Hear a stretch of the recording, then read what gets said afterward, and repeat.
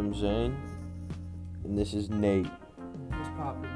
And we're going to be talking about why weed should be legalized and the positives and the negatives for helpful medical uses of smoking marijuana.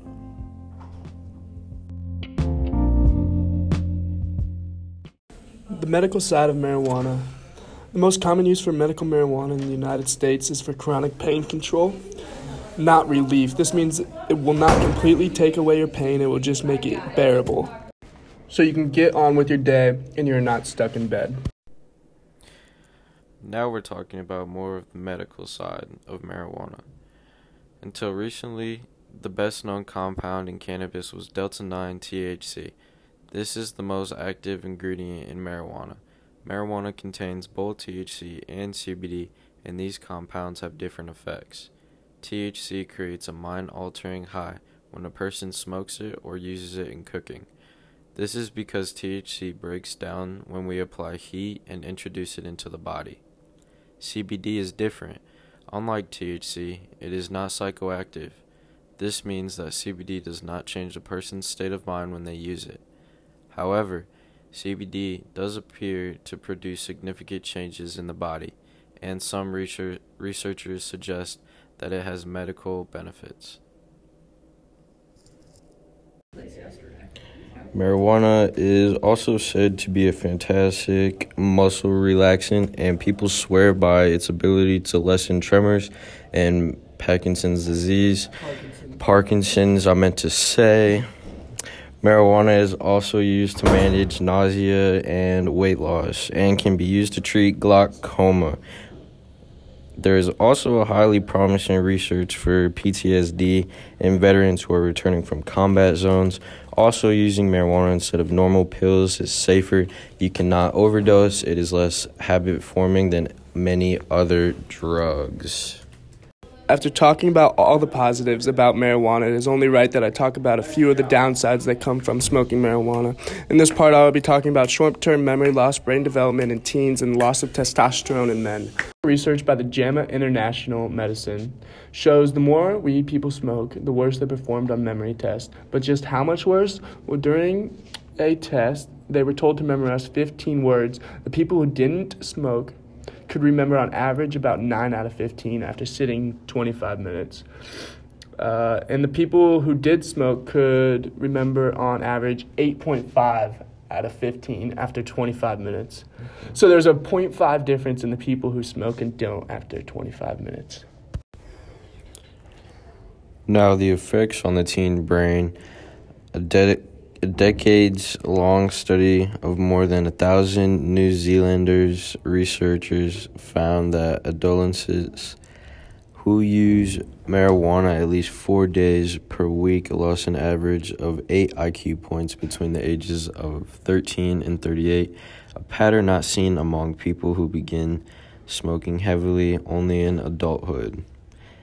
While it is hard to prove this is directly related to marijuana, many tests have been done and shown that people who smoke more in their teens have a lower IQ. Next, I will be talking about the positives that come out of marijuana, not just the medical benefits. So people who use every day likely use it for pleasure, to have a good time, or to open up their mind and become more creative, whether it's for their work or personal reasons. Marijuana helps them. People may use it to get an appetite if they have trouble eating or keeping food down. People are under a lot of stress, and it can help relax people and help them sleep at night all the way through the night. The legalization of marijuana would also take out the black markets and taking money away from drug cartels and gangs and organized crime. Therefore, making cities and towns much safer for everybody, not just drug users. People have shown for many years they're going to smoke whether it is legal or illegal, so why not make marijuana legal? It is proven to be better for you than alcohol and tobacco, which are both legal and kill thousands every year.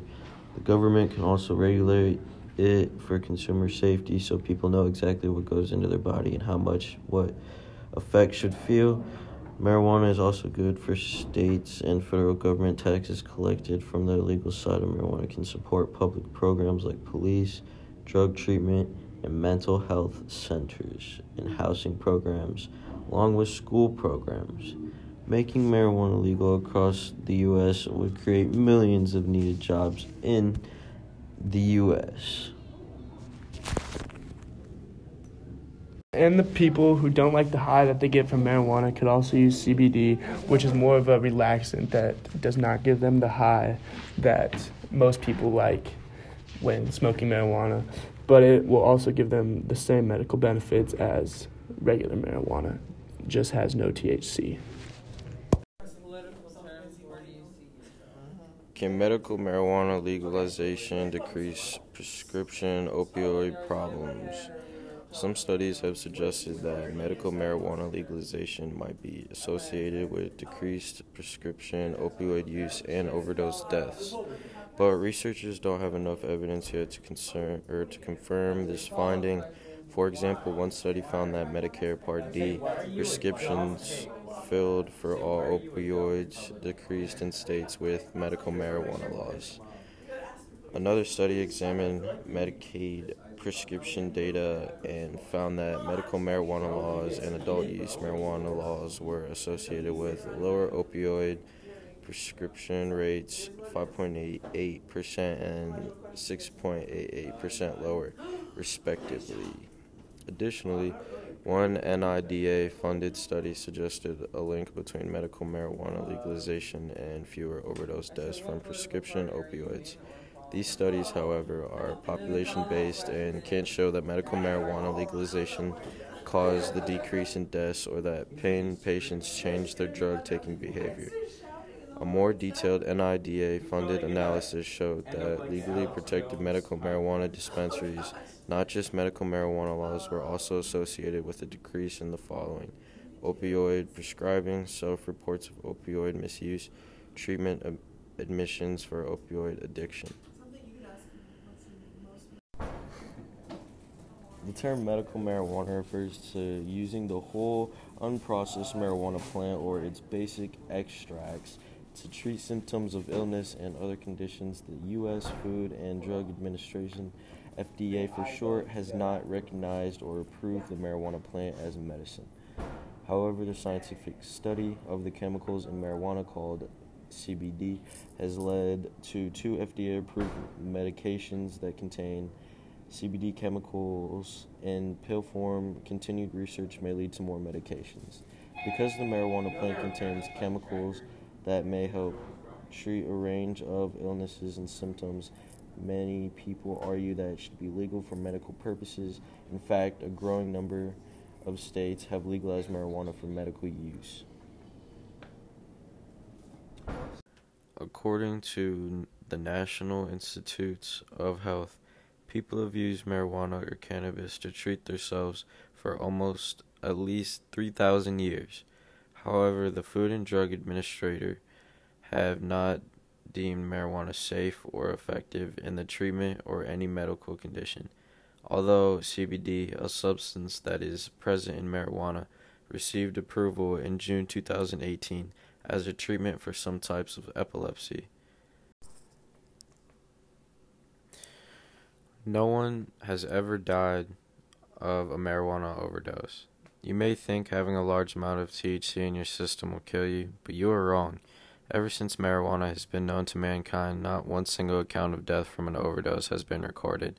On the other hand, in 2010, 38,329 people died from drug overdoses. 60% of those were related to prescription drugs. In that same year, 25,692 people died from alcohol-related causes.